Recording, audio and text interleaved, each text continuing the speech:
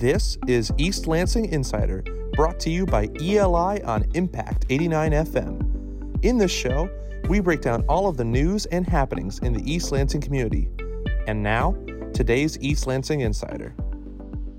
Hello, and welcome to the East Lansing Insider, a news podcast brought to you by East Lansing Info in collaboration with 89 FM The Impact. My name is Andrew Graham. I am a reporter with East Lansing Info, and I'm here today with our executive director and publisher, Alice Dreger. Alice, how are you doing? Good, Andrew. It was fun being at City Council with you this week. It's been weird being back in person, frankly. It feels alien. We are here today, speaking of council, to talk about the voters' concerns in the upcoming election and to give you an idea of how we got this list and the issues we're going to go through. We put out a survey, which you can find at eastlansinginfo.news. Click on the elections tab on the right and go to our voter guide. You'll find it in there. And you can submit what's important to you in this upcoming election. So Alice and I, in the next half hour or so, are just going to go through some of the things that people have submitted about what they're concerned about and discuss them a little further. So I think without further ado, we're ready to get into it. Yeah, and one reason we want to encourage you to do this is because this will actually inform our reporting as well as inform the candidate forum that's going to be put together by the League of Women Voters. There's also going to be some debates put together by the students of ASMSU, and we're sharing the data set with them so that they can see what people have sent in terms of concerns and questions. So you can directly impact how those forums and debates happen. You can impact our reporting by taking that survey and sharing with us your ideas. So yeah, take it away, Andrew. Awesome. So we're going to open with a very full one. So this is from a reader. Whether candidates understand how the city government works, its relevant history, formal procedures, finances, divisions of government. Some of the candidates seem to have lots of good intentions, but little knowledge. We literally can't afford to have such inexperienced councils.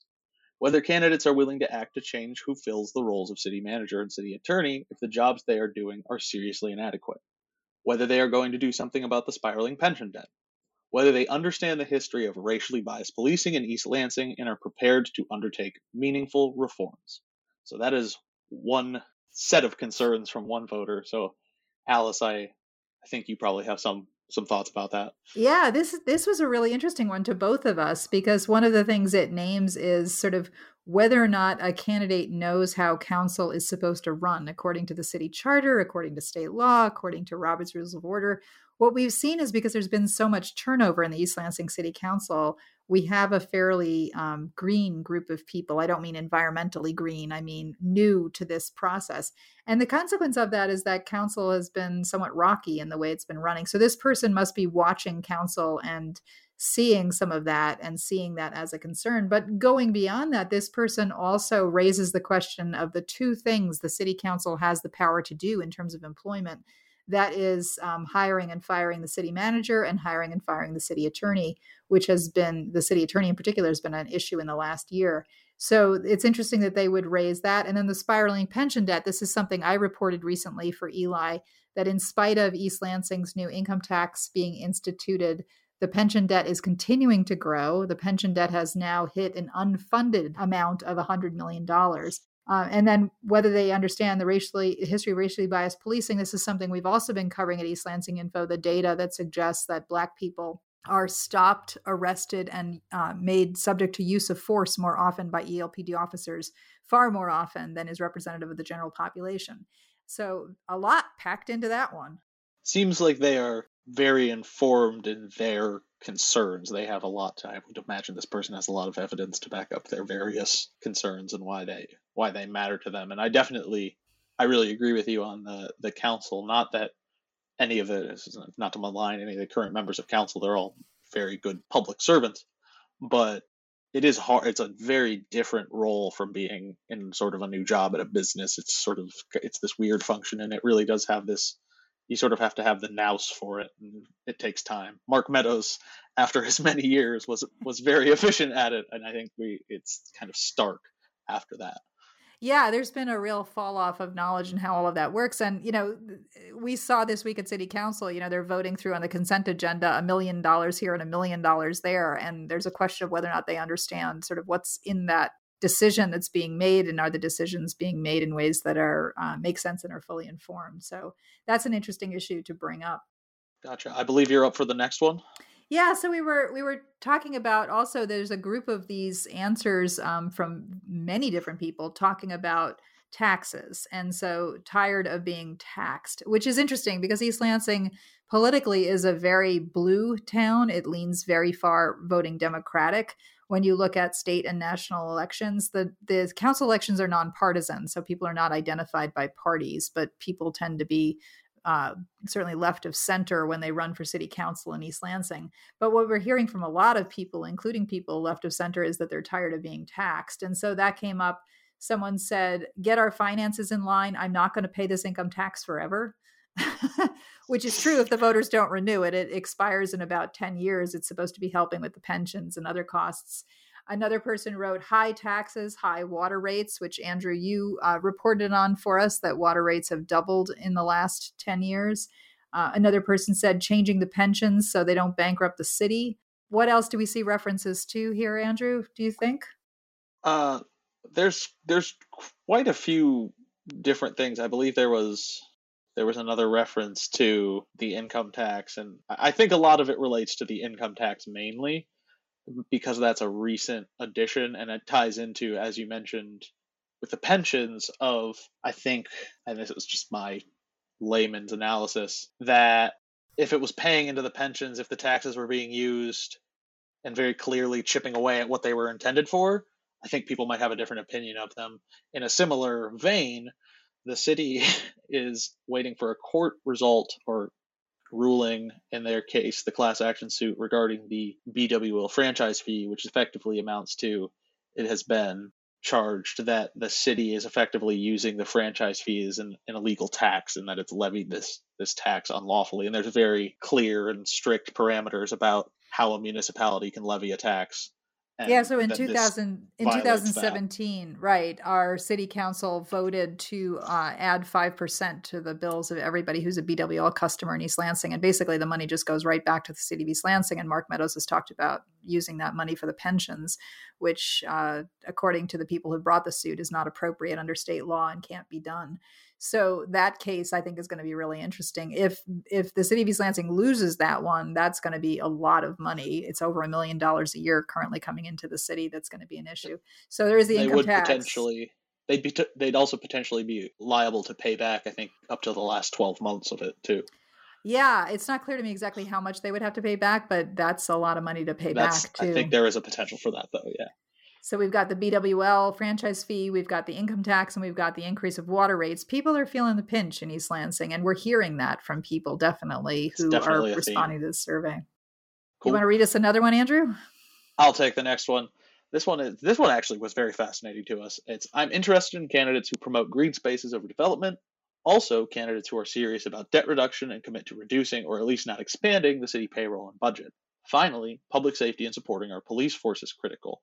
And the reason this one stood out to us is you don't expect, and I don't think we've seen it in many of our other answers, green spaces with support the police. That, at least in my head, is a little incongruous. But clearly these things matter to some people, and same theme as above, the debt reduction and not just pumping more money into city payroll and really being mindful about where they're spending their pennies, nickels, and dimes. I think this is one of the reasons why reporting in East Lansing turns out to be so interesting. You know, when I founded East Lansing Info 7 years ago, I don't think I had any appreciation of the deep political diversity that actually exists in East Lansing. But this kind of response really shows us that kind of political diversity that's out there in terms of these combinations for this person of wanting green space, sounding like they're kind of anti-development, also wanting debt reduction, and also wanting to make sure that we have a system where we support our police force. Really interesting in terms of those combination of issues. And just to remind folks, East Lansing Info is a nonpartisan news organization, so we don't take positions on things. We just try to bring forward information as we can. So then we had lots of housing questions coming at us. So these are a couple of quotes. Quote, how are all the housing and rental changes going to be navigated in the next 5 years, unquote. Quote, what are your plans for increasing the amount of housing in East Lansing, unquote. And then somebody else who said, will you do everything you can to support the continuation of rental overlay districts, unquote, which are basically districts that restrict houses from turning into rentals. talk a little bit with us about this, Andrew? So the housing study obviously is the first thing that comes to my mind. That's a very notable thing that's happened in the last year and sort of been on the mind. The increasing housing is fascinating to me too, because I know the reality that's been explained to people, at least, or discussed at the levels of government commissions, is that there's this sort of bubble or burgeoning excess of student housing. So I'm wondering if that voter or potential voter is, and I would think along similar lines, is that it's the sort of housing that's affordable for somebody entering who's not a student, not an established professional, somebody who's 27 and needs a 2-bedroom ranch house or something. Is like, how can you expand on that kind of thing?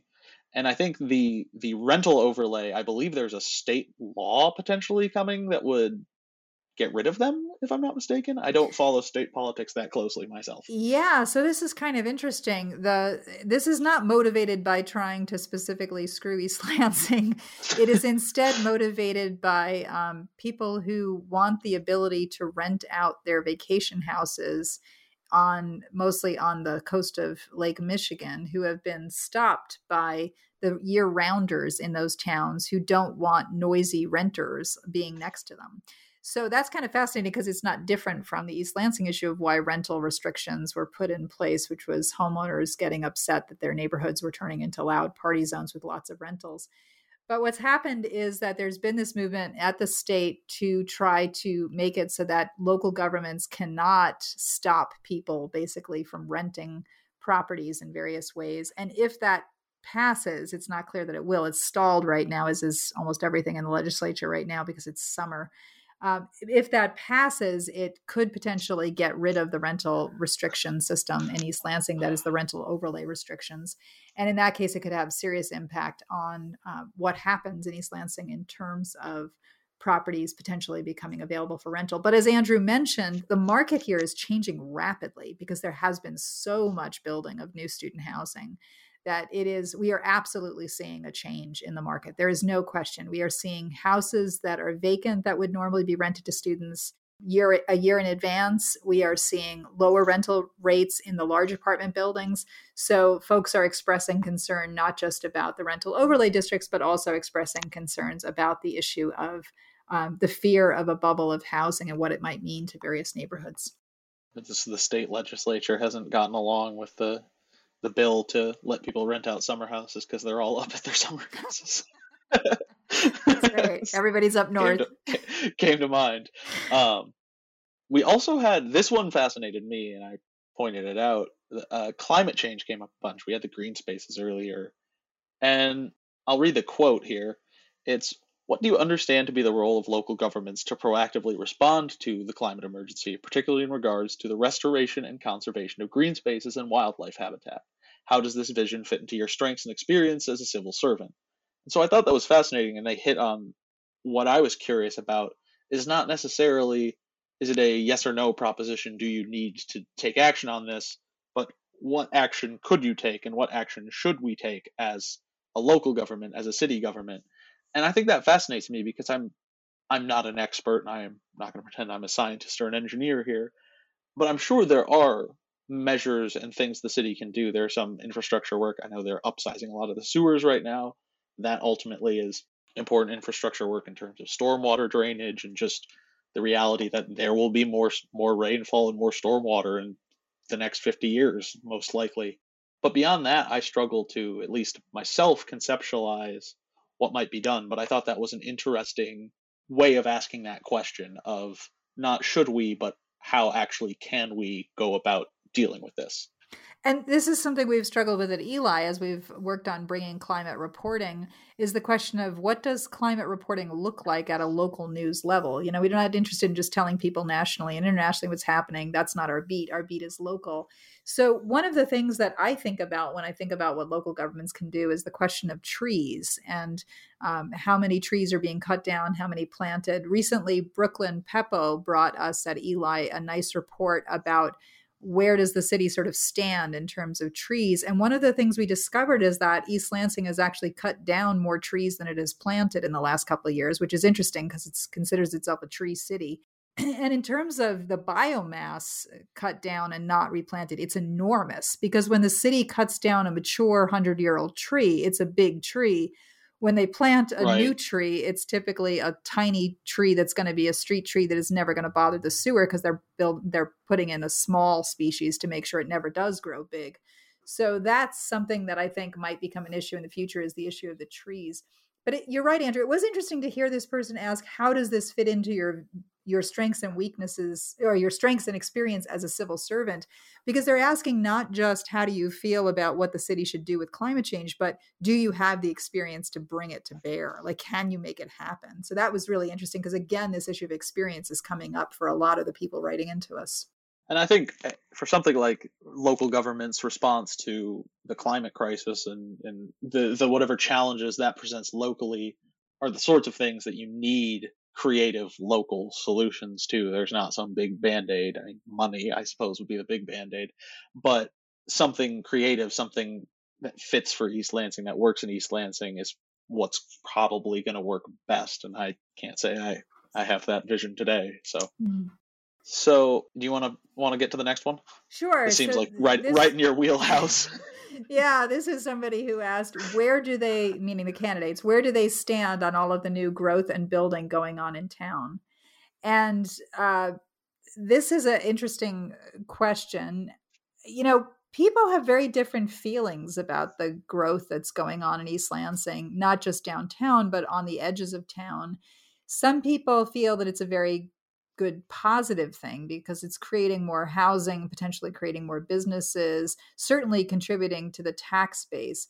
But some people are not happy with it because they are nostalgic for an older East Lansing, or they're not happy with it because of the way that tax increment financing has been used to basically support corporate development without that money coming back into the general fund and supporting the tax base, which means that a lot of this new development is actually being supported in terms of structural services by homeowners in East Lansing who are in fact paying into the tax base.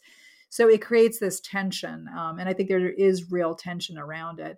And related to that, one person said that a concern for them is transparency around infrastructure and downtown development and the code, meaning the zoning code. So certainly people have concerns in various ways about how these decisions are being made, who's making the decision, and how the codes are playing out. So that will be quite interesting to see in the future. Sorry, go ahead, Andrew. I think you're right in that the TIF kind of gets the underlying point about who's footing the bill, because I think it can be, the issue is certainly prevalent when it's, I liked East Lansing how it was 20 years ago, I think, or versus this development is good, but that baseline of the TIF being used to pay for it, and understanding of TIF is that the idea is it's used to fund things that will effectively bring that money back into the community or do some public good, which is vague, admittedly, but it's sort of who, like, if you don't feel that benefit personally, I can understand why you wouldn't love all this development going on. Yeah, TIF is pretty complicated, but yes, it does basically have a concept of trickle-down economics, which is if you take the additional tax income that comes from a redevelopment and you put it back into the redevelopment, you can build it, and then you can have more jobs and you can have income tax coming off. And so all of those other goods will come from it. People who study this question whether or not that actually happens in effect. What we do know, regardless of whether you think TIF is good or bad, is that millions and millions and millions of dollars a year are being diverted away from the general fund and away from other taxing authorities like CATA and LCC in order to basically pay for mostly downtown projects. So I think this could turn out to be an issue for some voters. I also think I have another point on this, if you don't mind. I think another sort of, it didn't come up in here, but I've heard many people speak about it in other contexts, is the downtown development also means construction downtown, and that's annoying. Like, it's just that simple. I don't think anyone's gonna pretend otherwise. And the MSU FCU tower's gonna be going up in the next couple months, years, if I'm not mistaken. Probably gonna be a while, but there's gonna be, if you're building big buildings, you're gonna be having construction equipment. You're gonna be closing lanes from time to time. I know there's dust. A lot of the people. I know a lot of people who are opposed to closing Abbott Road, or Albert, excuse me, not Abbott, from Abbott to MAC. One of their reasons for opposition mainly was just that Albert had been closed for, I think, 3 summers in a row prior to this year because of mainly construction. And so that didn't come up specifically in here, but I have heard from some downtown business owners and council members and other residents. There's just, if you're going to be building tall buildings, there's going to be construction going on, and that's going to disrupt life some way or another. Yeah, absolutely. And, yet at the same time, one thing we've heard from people is how much they love some of the amenities that have come with the new development. So people are happy to have a Target. They're happy to have Barrio Tacos. They're happy to have the Graduate Hotel. They love the rooftop bar at the Graduate Hotel. So it's sort of, there's a give and take. Tricky. Yeah, absolutely. Absolutely. So this next person, this quote we pulled said, quote, "City governance has gone from poor to worse. It seems that sometimes the council is less concerned with running the city and more interested in hearing themselves speak." Unquote. Andrew? The heat. So, not speaking whether I agree or not. I think I watch. I have watched my fair share of council meetings, and my genuine impression of the 5 people currently on council at Shannon Draheim is that they're all there to serve their constituencies, serve the people of East Lansing, and to try and do the people's business in a fair and open way. Do they always land on their feet in that? No. But I think it's, I have long joked with Alice and some others that East Lansing is the city of well-intentioned people. But it really truly is, and I'd say that kind of tongue-in-cheek, but I also do mean it truly, in that I don't think anyone comes up and tries to be on city council in a city like East Lansing unless they actually want to effect change in a positive way, in their mind at least. And Andrew and I certainly are not interested in having council members who are interested in hearing themselves speak, because we don't like very long meetings. No. So I will say, the shorter the meetings, the better. We support this voter who's like, shut up already and move on the business. So if we could have 5 Calvin Coolidges on the... Another person says, quote, "Fiscal responsibility and transparency is their concern, and evidence of concrete plans on how to achieve both in the near future." So fiscal responsibility, we've talked about a little bit. Let's talk about transparency, Andrew. How do we feel about it? Is such a popular word. How do we feel about it? Yes. At Eli, we love transparency. It's always something you're not really going to find too many politicians that are anti-transparency, I don't think. It's just the evidence of concrete plans on how to achieve them is the point here, and that it's very easy to say we want to be upfront and transparent, and then it's a little more difficult when the moment comes to be transparent. It involves something unfortunate for you or someone or somebody else, or an embarrassing moment, or just that uncomfortable bit of moment in the sunlight.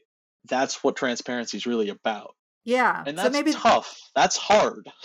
So I think the evidence of concrete plans is what hits on it for me, of have a plan, be transparent about your plan.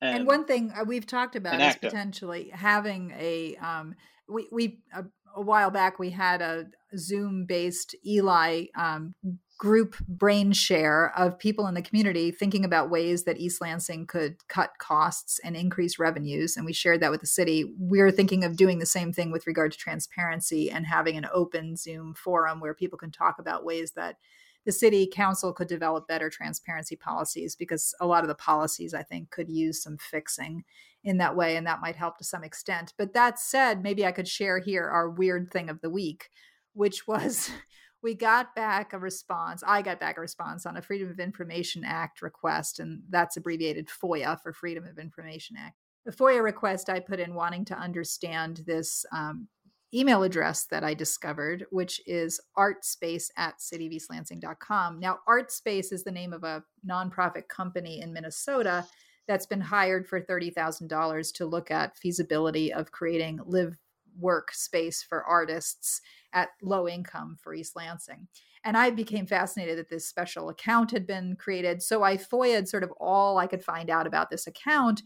And the city came back and told me things like, they had no record of to whom the account forwards, but they were able to give me the names of to whom it forwards. And my favorite was they had no record of when the account was created, but as a courtesy, they were telling me the time and date the date and the exact time. It was like 8:52 a.m. on this particular date that it had been created.